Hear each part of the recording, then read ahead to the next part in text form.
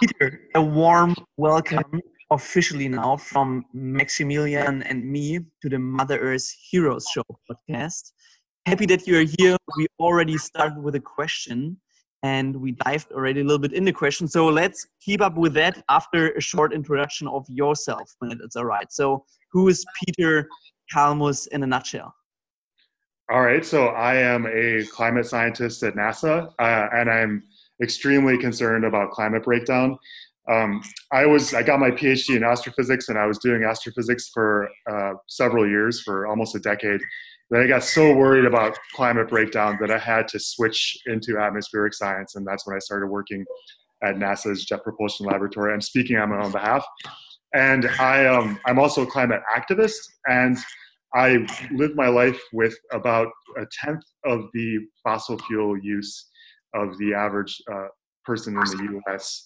And this is because it feels completely wrong for me to burn fossil fuels since I see how much harm it causes. I'm just hyper aware of the permanence. When you emit that carbon dioxide, you burn that liter of petrol and you emit that carbon dioxide into the atmosphere, it's effectively permanent, and it's causing damage from the coral reefs to the forests to wildfires to hurricanes. Ecosystems are breaking down. Food systems and water systems are threatened. So knowing all that, I don't like burning this stuff anymore. And then as an activist, as an advocate for climate action, I find that when I burn less fossil fuel, my message, which is basically this is an urgent issue that we need to act on, that message of urgency becomes much more powerful. Nice. I have one question in that regard. Since, I mean, it's so easy to talk about like climate change is happening, blah, blah, blah, blah, but some people are really saying we're facing the next wave of extinction as creatures on this planet. I was talking to someone at the climate action or the global strike in New York, and they recommended me a book, The Ends of the World, by Peter Brannon. And this person I talked to was a science major in interplanetary science. So it sounds very similar to what you are doing. How much of it is true? Are we really facing the next wave of human extinction? Well, we're in the sixth mass extinction right now, and the extinction rate is, I think it's very hard to quantify exactly how high the extinction rate is, but some estimates I've seen are 1,000 or 10,000 times the background rate. So we're already losing species that we haven't even discovered yet. And I don't think that there's a kind of huge threat of human extinction. I haven't seen any solid evidence for what's called near-term human extinction. I know a lot of people are afraid of that, but I don't see a lot of scientific evidence for that because I think humans are sort of like cockroaches, and you have to understand too, with climate breakdown, not all parts of the planet are going to become uninhabitable. The tropics later this century might become very hard for humans to maintain a presence in the tropics like we have right now, with billions of people living in India and Central Africa and South America, Northern Australia, Indonesia. Those areas of the planet, even some parts of Asia, might become hard for humans to live in because there's just going to be too many days per year that are kind of beyond the human body's capacity to get rid of heat. So the combination of higher temperatures and humidity makes our sweat system, our cooling system, become less efficient. And then it's hard for the human body to actually be outside in that sort of weather. So those people will start to leave, and they'll start to move toward the poles, just like all the other species on the planet are doing right now. And that's going to cause, a huge wave of climate migration.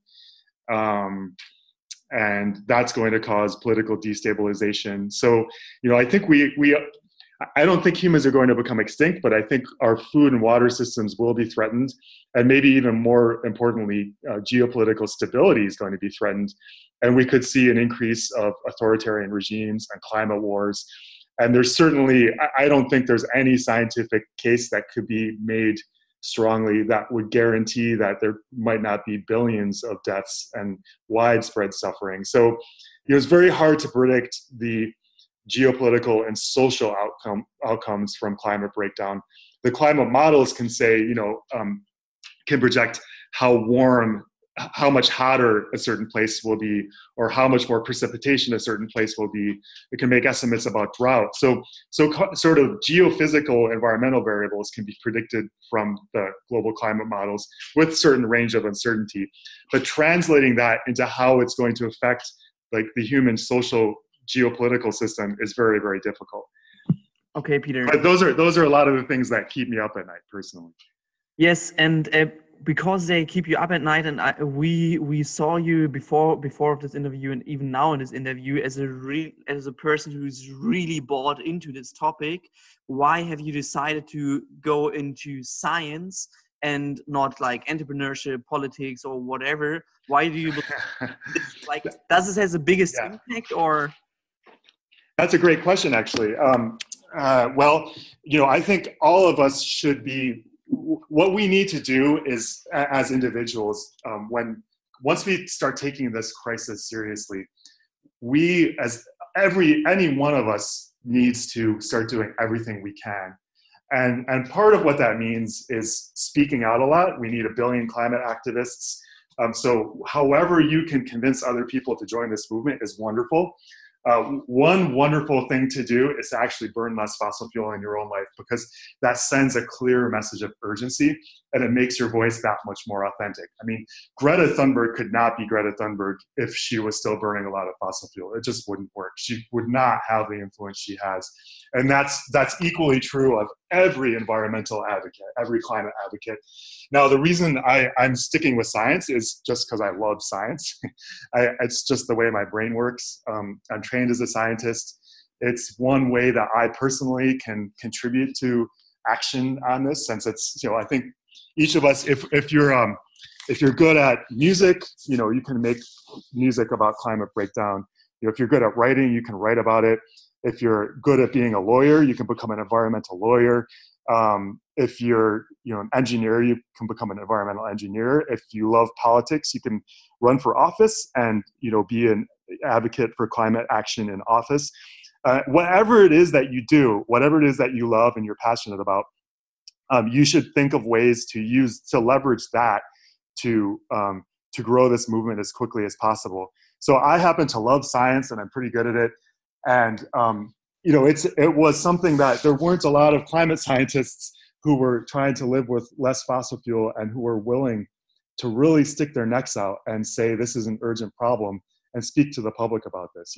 When I started speaking to the public as a scientist, it felt really scary, just because scientists, I had this sense that scientists weren't supposed to do that. We were supposed to kind of project this image of objectivity and stay above the fray and not not be emotional, be like Spock.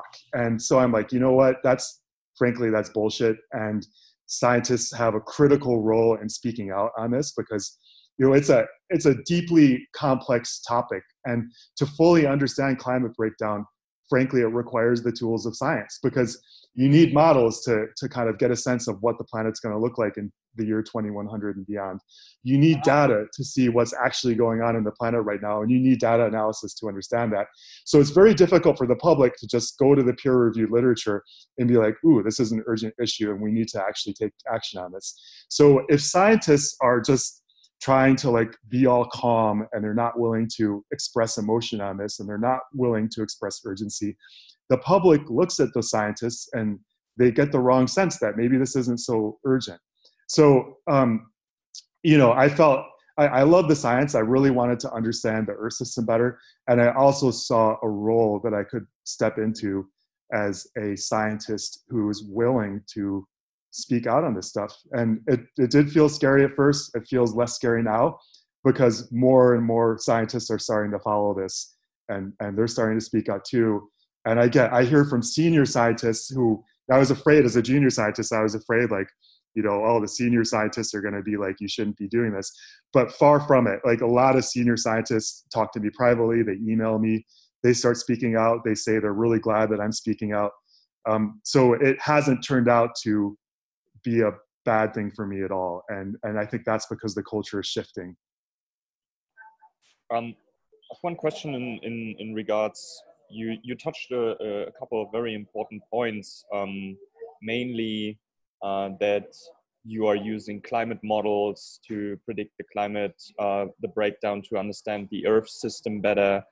And what we found, or what I also personally found when I was doing research myself, is that maybe it's coming from me, it's my own perspective, but I find that science is not very effective in communicating well what is really happening. It is all in a bunch of reports. It is all in, I mean, nobody reads the IPCC report. I would even doubt that most of the policymakers involved in climate change are reading even the policy report fully. And I tried that, and I find it, I mean, it was very insightful, but it was redundant, and I didn't feel that somebody wanted to share this information with me. So it was really like being crypto encoded almost, for only being readable for scientists. Yeah. So what do you think about the communication aspect of science? Well, I think that's exactly right. So what I found, I've been an advocate for climate action for 13 years. And in the beginning, I didn't have a lot of success. But what I found from giving hundreds of talks to the public and writing so many articles about this, and even writing a book about it, so I've engaged with this in this space for years. And what I see is there's basically three modes of communication. There's facts, and that's how scientists like to talk to each other. And that's when we write a paper, we stick with the evidence and with the facts. And people whose minds work scientifically, that's people who can be really take the facts seriously and kind of see the implications of them and be persuaded by facts alone. Those people tend to become scientists, to be honest. But there's two other modes which I think are much more important for communicating what's happening and the urgency of what's happening to the public. Those two modes are emotions and actions. Okay, so if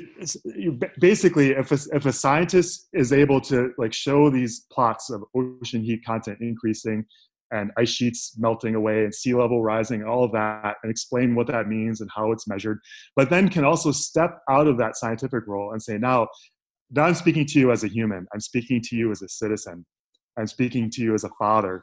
This stuff is super serious and it's terrifying. It has implications for my kids. I'm really afraid for their future because it means this and it means that.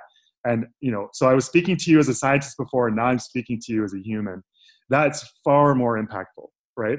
And then if I can say like, and I think this is so urgent that I can't fly anymore. It feels disgusting for me to get on the plane, and I haven't flown since 2012 because I know that burning this stuff, burning that kerosene for the airplane, burning the gasoline for the car, it's causing this harm. It's what's driving this problem. And when I get on a plane, it feels like I'm killing the future for my kids, and it feels like I'm killing the coral reefs, and I can't do that anymore. I just can't. So then if I can say like, I find this so urgent that I'm actually making these significant changes to my life, then the public starts to get it. So I would say that when I communicate to the public, I try to make it a combination of all three of those modes. Like, here's what the science is saying. Here's my emotional response to it. Sometimes I even can't help but crying a little bit when I give these talks. But I can't control that. Sometimes it just comes or it doesn't come. But it always takes me by surprise when it comes. And then here are the actions that I'm taking. I think that's a much more effective way to communicate with the public. Peter, that is. I think you're on point with the 3 points of how communication should be, also like the different perspectives of it, not only leading with facts, but for people to actually act, we have to have emotions. But what I see is a lot of people, individuals, even Al Gore holding presentations, you holding presentations, and trying to change people one by one.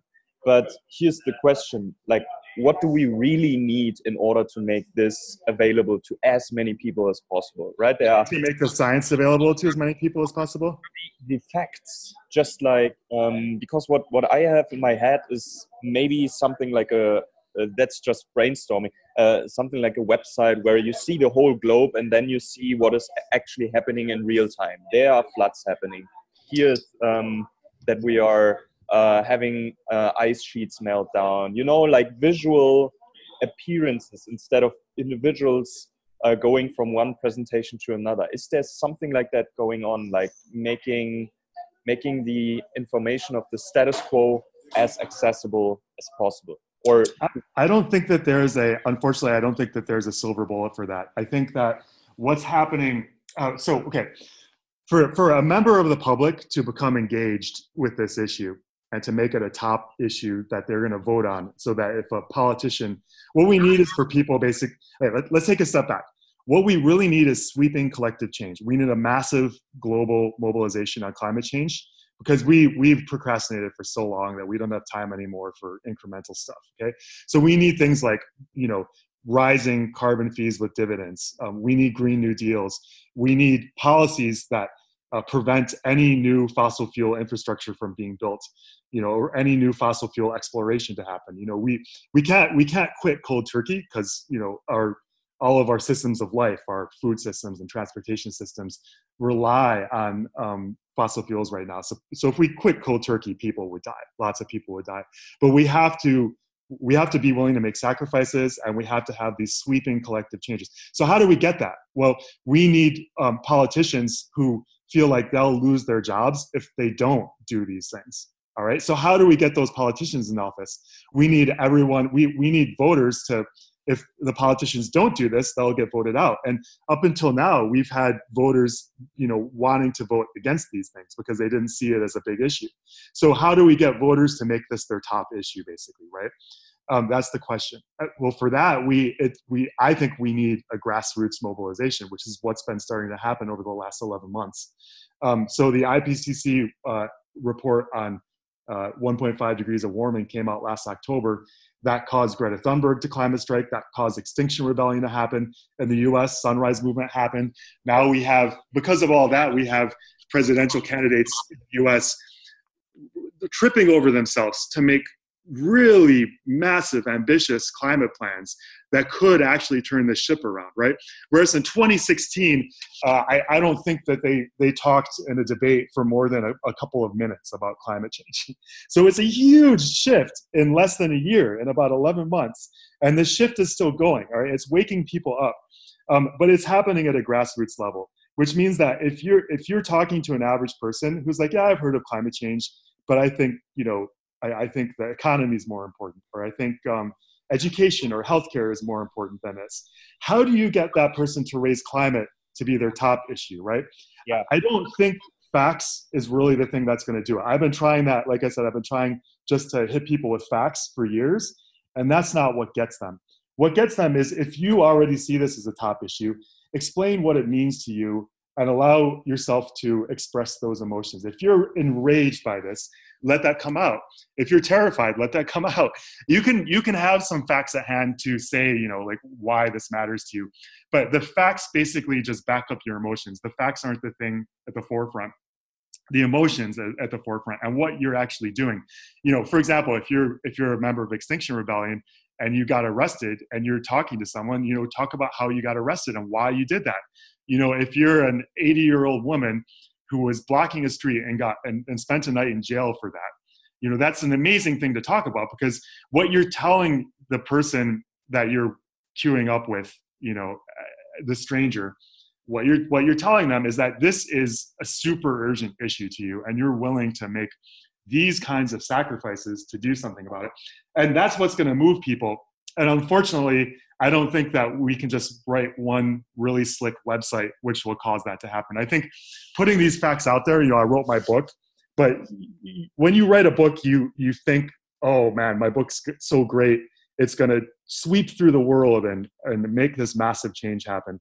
That's not how it works. And so now, having gone through that process of putting out a book. You might feel like this when you start a new podcast or when you start a new website. You might have this hope that it's going to be the thing that really catalyzes action and changes the world. It's unlikely to do that, but it is an important piece in the puzzle. It's one more piece pushing people toward this kind of action. But the grassroots action, it takes time, and it takes face-to-face interaction, and it just takes hundreds and hundreds and hundreds of articles and books and websites and people working on this, right, to get to those billion climate activists.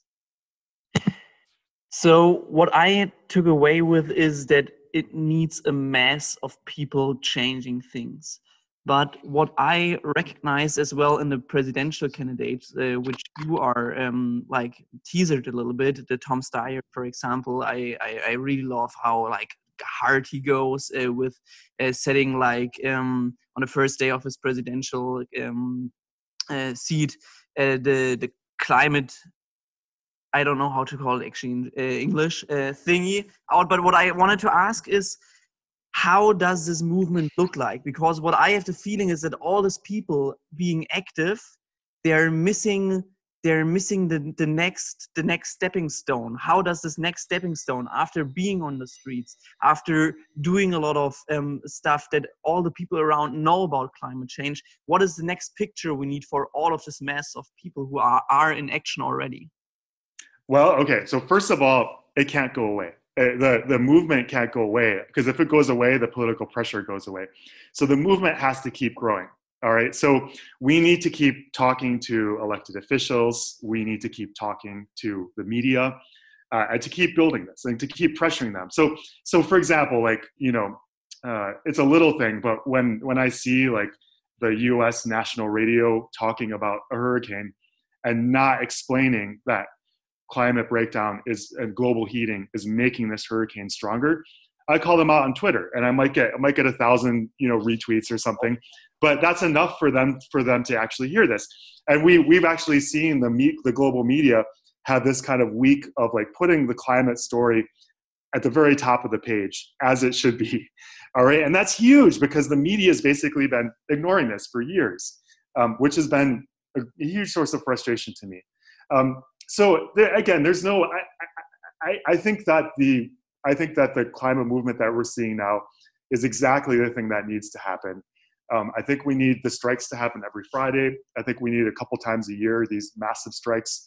I think we need other organizations in every country that are putting pressure on politicians in a way that's appropriate for that country. So in the U.S., the Sunrise Movement has been the appropriate thing here. And England, Extinction Rebellion has been huge, and they've had in England, in the UK, there's been a huge shift in how the MPs are talking about climate breakdown, and that's really come from Extinction Rebellion, and that's spreading through the world. And I don't know what new organizations are going to crop up over the course of the next year. I don't know how many thousands of people, or maybe tens of thousands of people, or maybe more, will get arrested over the next year. I don't know if there's going to be a group of police in various countries that says enough is enough. Like, what if the police became climate activists and said, I'm tired of arresting grannies about climate change because they're right. They're scared about their grandkids, and I'm tired of arresting them because they're right. So we need action at the government level. And we can't predict what's going to happen next in the grassroots mobilization, except that we had literally millions of people in the streets last Friday. And the next time it happens in November, we're going to have tens of millions of people in the streets. And then the next time it happens, we're going to have hundreds of millions, right? So that's my vision of how this happens. And it becomes very, very cool to be a climate activist, right? Suddenly. And then it becomes very, very uncool for a president to say climate change is a hoax, right? And suddenly, if your political party is the party that's for climate denial, you're going to see a collapse of this political party. I think that climate breakdown is going to be a huge factor in the elections in the US 14 months from now, much bigger than the pundits are saying right now. The reason I'm saying that is because there's so much momentum in the grassroots movement that it's grown hugely over the last 11 months, and we've still got 14 months to go before the election. we have no idea how big it's going to get over the next 14 months. But I think it's going to be a huge factor for getting people out to vote. And then once those politicians are in office, they're going to be super afraid of losing their jobs if they don't carry the ball down the field and actually make the kinds of changes that we need to implement this mass mobilization. So you can tell that I'm actually more optimistic than I have been throughout my 13 years of climate advocacy, even though the climate impacts are getting more and more ridiculous. Like the fires in California they're crazy. The hurricanes are getting crazy, and that could make somebody feel like it's time to give up.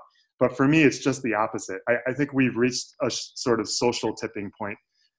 And I don't think that the movement can go away because it's driven by physics. So it's driven by exponentially increasing CO2 in the atmosphere, which is driving a steady increase in global heating, which is causing more water vapor to be in the atmosphere, stronger hurricanes, worse wildfires. And that's what's driving this movement.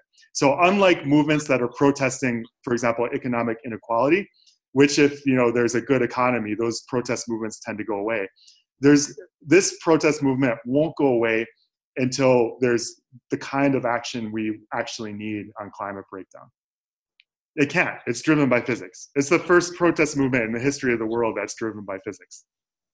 There I have a question. It's driven by physics, and it's probably the most pressing issue that we ever had in some decades, besides wars or anything like that. But Nick told me today a story that was pretty interesting about the Vietnam War. It was also very big, a lot of people on the streets, and I don't know if the number is precise, but he said 80 million people in total on the streets in the whole world.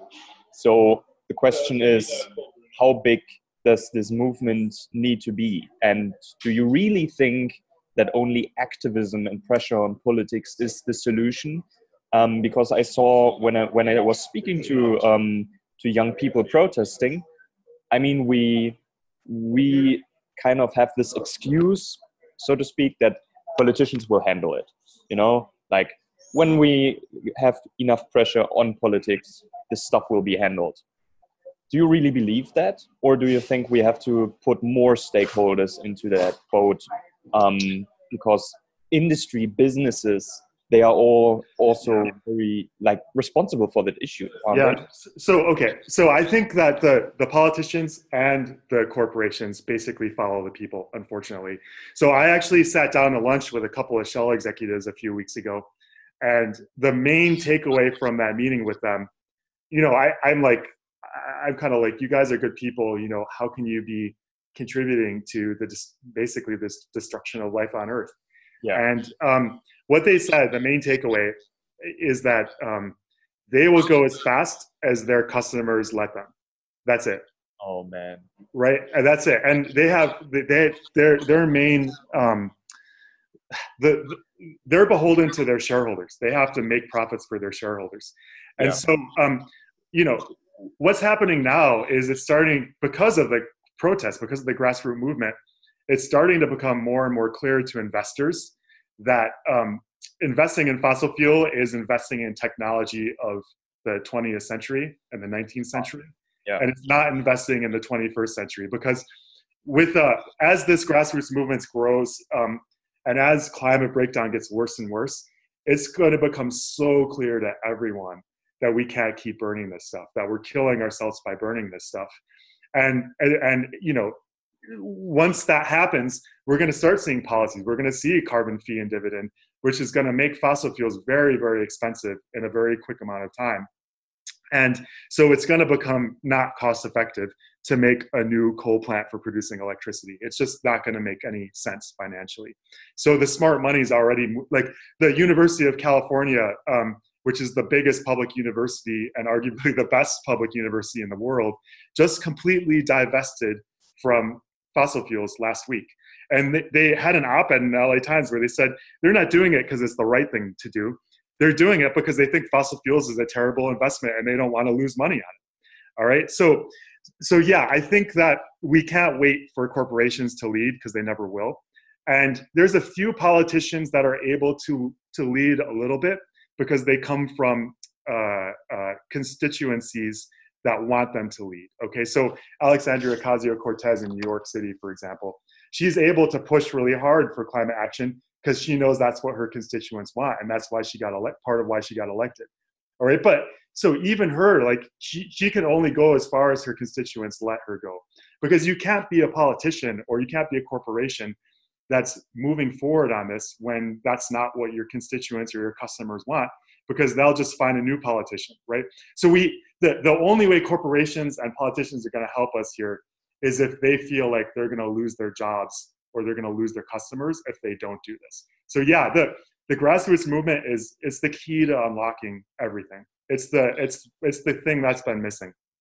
What does grassroots movement mean? Is that just a term for what is happening in general, like with Sunrise Movement and Extinction Rebellion, or is that another movement on its own? Grassroots movement is what's happening now. It just means getting a huge number of people to see this as an urgent issue. That's it. So the grassroots movement it wakes people up, and then that gets taken to the voting booth. And then you vote, then you get the politicians into office that are actually going to make a change. That's how it works. So it's a shift in culture. It also means that more and more people are realizing that burning fossil fuels is causing harm. And very few people actually want to cause harm. Most people want to feel like they're doing right by their kids and doing right by their neighbors and doing right by the planet. That's what most people want. It's not always clear to members of the public what to do, though. It's complicated. Do I use less plastic straws or do I take fewer flights? So, the grassroots movement basically just says it's kind of like a very broad brush that says we want climate action. And then it's up to the politicians and to smart policymakers and to maybe a little bit to scientists to figure out what those policies are, and that's being worked out behind the scenes by economists and by policymakers. Economists think, and they're correct, that a keystone for climate action, I've mentioned it several times, is rising carbon fee and dividend. And by the way, just to be very clear, it's not a carbon tax. A carbon tax wouldn't work. So a carbon price means that you make fossil fuels more expensive, because right now, there's a huge cost to society for emitting a ton of carbon dioxide, right? Because that's what's causing these disasters. That's what's causing islands in the Bahamas to get wiped clean off the face of the earth, and towns in California. So we're bearing a huge cost already for burning this stuff, but the fossil fuel industry is super happy that they don't actually have to pay that price. So the carbon fee adds that price into the price at the pump, into the cost of buying an airplane ticket. Anytime there's coal or natural gas or oil that comes out of the ground, there's a certain price that's put on the amount of CO2 that gets emitted when you burn that stuff. And that price goes up year on year. But if that's all that happened, it would be a carbon tax. And lower income households spend a much larger fraction on energy costs, and it would be punitive to them. So what you do to keep that from happening, and to keep them from protesting, keep the Gilets jaunes from going out into the street, you need to give all that money back to the people as a dividend, okay? So then you have this incentive to shift away from fossil fuels, but it's progressive, and you're not punishing the lower income households. They get a check in the mail every month, basically. So they're very happy, and it's a very popular program. And it shifts us away. And then there's a million other things that we need to do policy-wise. But the point is, we know what the policy solutions are, but there's not the political will to implement them. And that's why we need the grassroots movement, is to create that political space. Yeah. Let's say our listeners are a lot on the streets, they're a lot out there, and they try to push things forwards, but they are really young, right? And they don't have much working experience and experience out there in the world. Let's say they're listening at the moment and they're asking themselves, all right, nice, now I know what will happen, what should happen, how we can make pressure, but who will lead this? Who will lead this transformation we need with this from fossil fuel to something new? And how can I, as a person, prepare best for pushing this change forward? Well, again, you know, I that depends very much on the person. You know, like I've tried to say before. I think it depends on how much knowledge you have about these things, how informed you are. So for the average person, the first thing to do is to just start talking about this, and then to join a group that exists in your area. So here in the U.S., there's something called Citizens Climate Lobby, which is pushing for a carbon fee and dividend. Again, in the UK, there's Extinction Rebellion. There's 350.org. There's dozens and dozens of organizations that a person could join depending on their interests, right? Depending on how much risk they want to push in this grassroots movement. Once you join a group, you have a tribe, and you become much less anxious about this because you feel like you're making more of a difference. Your voice is joined together with the voices of others, so your voice suddenly becomes more powerful.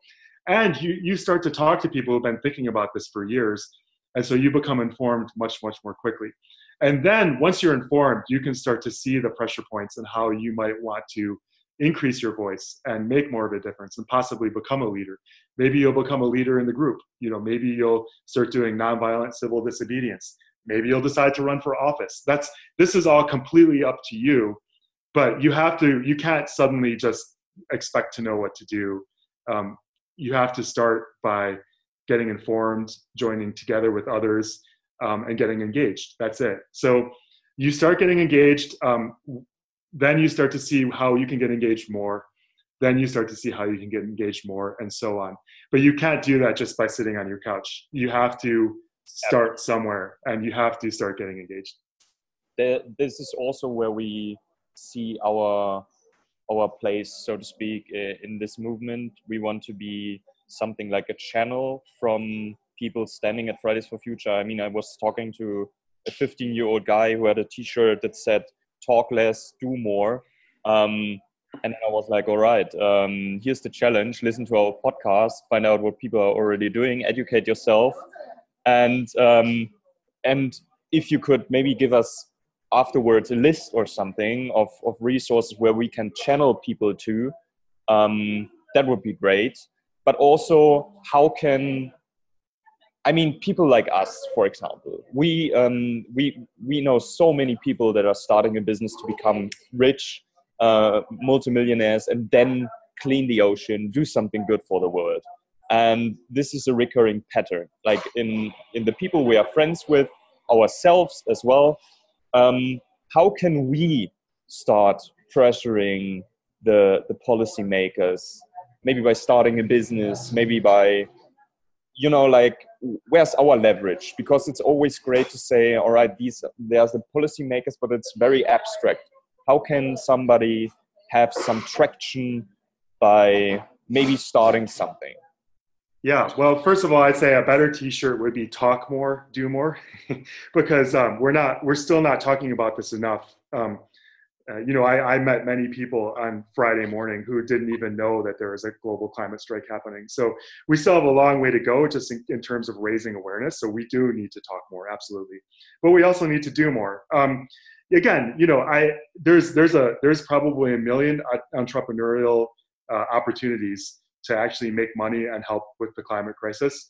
I would encourage people to give up the idea of becoming a billionaire. I think billionaires are actually part of the problem here, because what being a billionaire represents is that you have hoarded so many resources to yourself, and that's not the way nature works.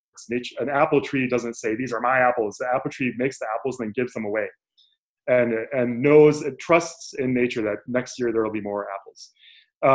So I think maybe being a millionaire is an okay goal, but I think one of the policies that I would recommend once we have this large grassroots movement is that there's a limit on wealth, because if you're a billionaire, you're going to have private planes, you're going to have multiple homes, you're going to be living on multiple continents, and that's a huge carbon impact that you have.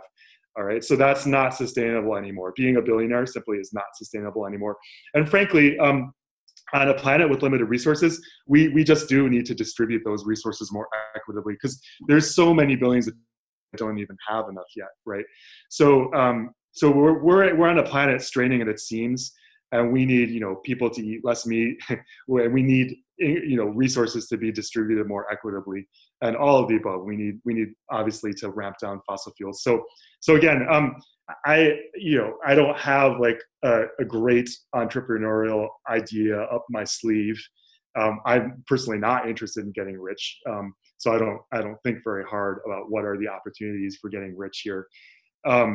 You know, but there are a lot of opportunities. Maybe you know, I even because there are like talks going on to change the economic model in its own, like that we don't have our main key performance indicator of the GDP, but something different that also takes the ecology into account.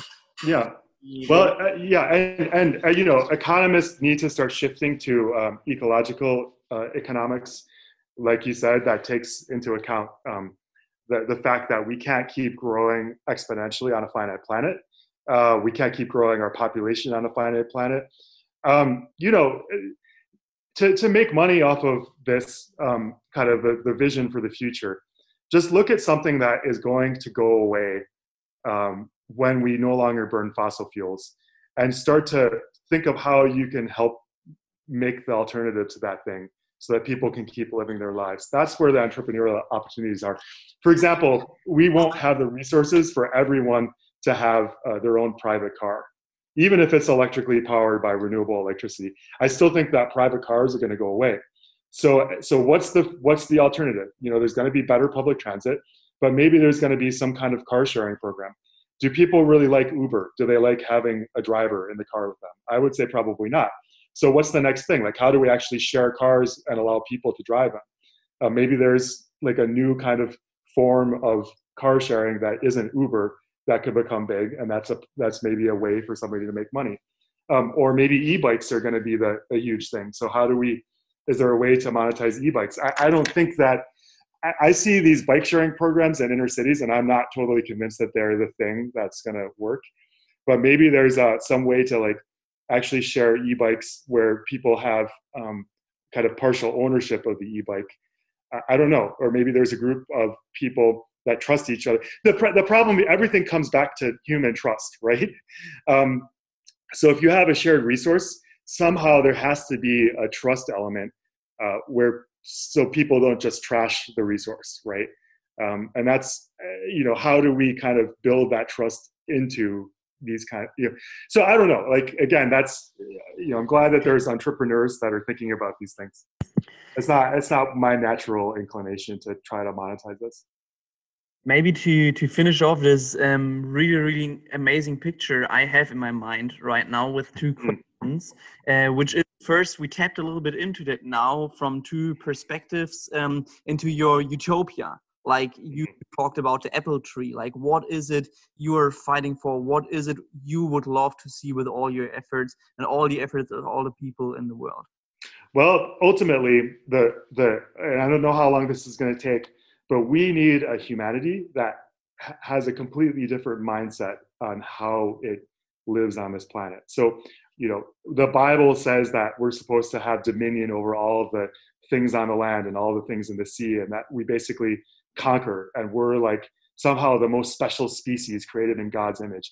I think that's an incredibly harmful sort of mental narrative for humanity, and it's part of what's led us down this path of destruction that now is coming home to roost. So we need to realize that we're one species among many, and we're not necessarily smarter than these other species or better than these other species. We have to respect trees as beings, and we have to respect other animals as beings, and we have to respect the whole web of life, and just like learn to have sympathetic joy for all the other beings that live on this planet. And we're in this amazing spaceship that's floating through the coldest, you know, most uninhabitable void of space. And it's teeming. It's just crazy to think about it. We're on this tiny little spaceship, which is teeming with abundant life of just millions of species of very different colors and different forms. It's this joyful thing. and we're all depressed and we're taking more drugs and we never have enough and we all want to get rich and we're like staring at our phones and getting more and more anxious and depressed when it's just the miracle of being on this spaceship with all of its bounty. Like we got to come out of our screens and start seeing how we're part of nature and how wonderful and beautiful this nature is, and just be, have this gratitude for being here, right? And just this joy, and want to see all the rest of nature flourish along with us. So that's my vision for the future. It's going to take some time to get there. First, even before we get there, we have to get away from fossil fuels. Then we have to figure out how to stabilize our population, and then maybe eventually we'll learn how to kind of have this shared joy of being on this planet with all these other species. So we take the last 2 minutes now as an evening affirmation for all of us, I think. So we can every evening listen into this and tap into the amazing spaceship world. Peter, thank you a lot. Maybe to we finish this always off with, what are your actually Mother Earth heroes? Like you left us with so much inspiration. Who is leaving you with inspiration? Well, at the risk of being cliched, obviously Greta Thunberg. There are few. What she's doing is, I'm not sure everyone realizes just how remarkable it is, because she's taking the science and she is seeing the implications of the science, and then she's actually standing up to the most powerful people on the planet and saying it. And that takes tremendous courage, and that takes tremendous ability to articulate, and it takes a tremendous ability to kind of like listen to others and build a team. So she's much more than just somebody at the right place at the right time. She is a true leader. She's walking the talk. She's rallying, and she has this authenticity and fearlessness, which is causing her to rally not just young people, but everyone around her. So there is this leadership vacuum, because too many environmental leaders were these famous people that were flying on private jets, and they just weren't inspiring.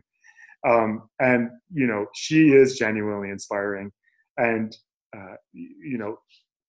she said that through action comes real hope. And I completely agree with her. Hope doesn't come from seeing a curve of solar power getting adopted more, right? Hope comes from seeing people together doing action. And so, I think that the real change that's starting to happen now is the social inflection point is what's going, I see a path now toward the kind of action that is actually going to make a difference and start to rapidly turn the emissions curve down. And so this is not the time to sit on the couch. This is the time for everyone to do everything they can and to push as hard as they can, right?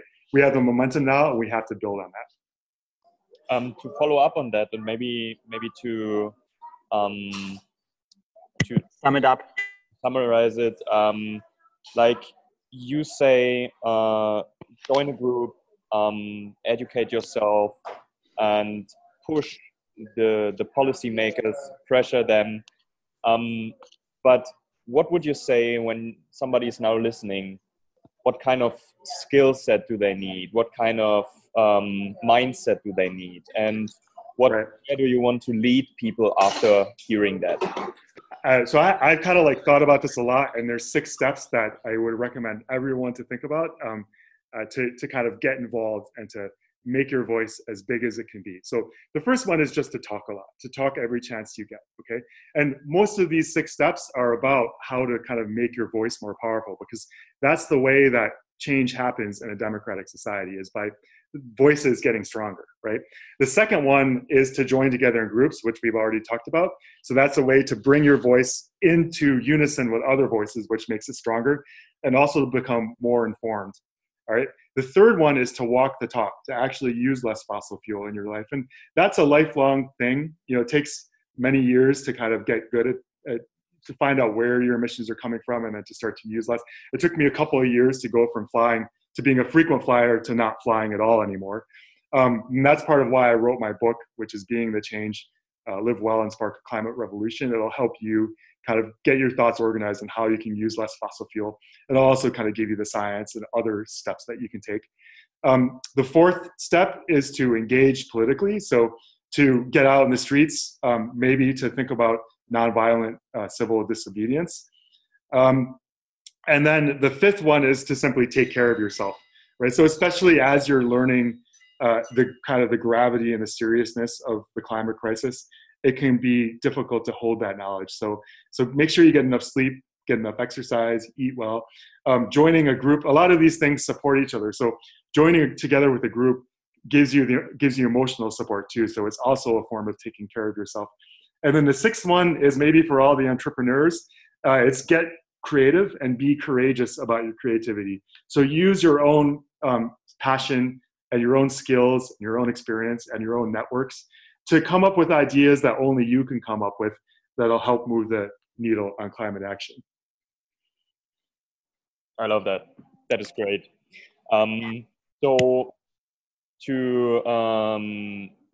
First up, thank you very much, Peter, for taking the time. Pleasure. The steps are they are based on your last 13 years, you said. You're in this movement, right? So people really take it seriously. It's very, very clear to me that the one thing that anyone can do is to help push this movement as fast as possible and to make their voice as powerful as possible. Generally speaking, that is the one. It all boils down to that. Yeah. And all six of those things are in the service to doing that. That is great. I guess there are a lot of people feeling helpless. A lot of people thinking, okay, it's not enough to protest, or they think it's enough to protest, and hopefully we have awakened them that it's not. That you have to be part of a movement if you really have to want to have an impact. Where can people check out your book and get your other resources? So they can check out my webpage, which is peterkalmus.net, and that has pretty much all the information. So. Okay, then let's wrap that up with the really last question. What are your current bottlenecks and how our community can help you solving them? Follow me on Twitter. I help spread the word there. So I'm Climate Human on Twitter. And then, I do have kind of like a lot of sort of website projects. So, if you have web skills, for example, or you're willing to kind of like help collate information, so there's resources pages that I need to keep up to date. For example, I have a website called noflyclimatesci.org, which is pushing for academics and the general public to fly less, and is trying to join the academic community together to like get universities and professional organizations to help support flying less. So we could use a few more team members there. If you're an app developer and you're willing to kind of volunteer your skills, we're working on an app that will help users track their carbon emissions over time, compare them to scientific goals of reduction that we need over the coming years, and also help them get more engaged in different protest groups. So like I mentioned these groups, but you might be wondering, what are the groups in my area and when do they meet, and are they having a protest movement, or is there a talk at my local library? So we want our app to kind of like also help users connect to those sorts of actions, make it easy for them to contact their elected representatives and so forth. So and it's a lot of work to make a really good app. Anyone can make a junky app, but we need like actually top flight developers to help us make this app good and get it out as quickly as possible. So yeah, I guess my bottleneck weirdly is mostly on the technical side. So web developers and app developers. And a good way for them to get in touch with me is through Twitter at Climate Human. Amazing. Peter, thanks a lot. Yeah, well, it was about an hour. So thanks a lot, you guys. I think if we went any longer, your poor listeners would start to hold it against you. Cool. Nice. Okay.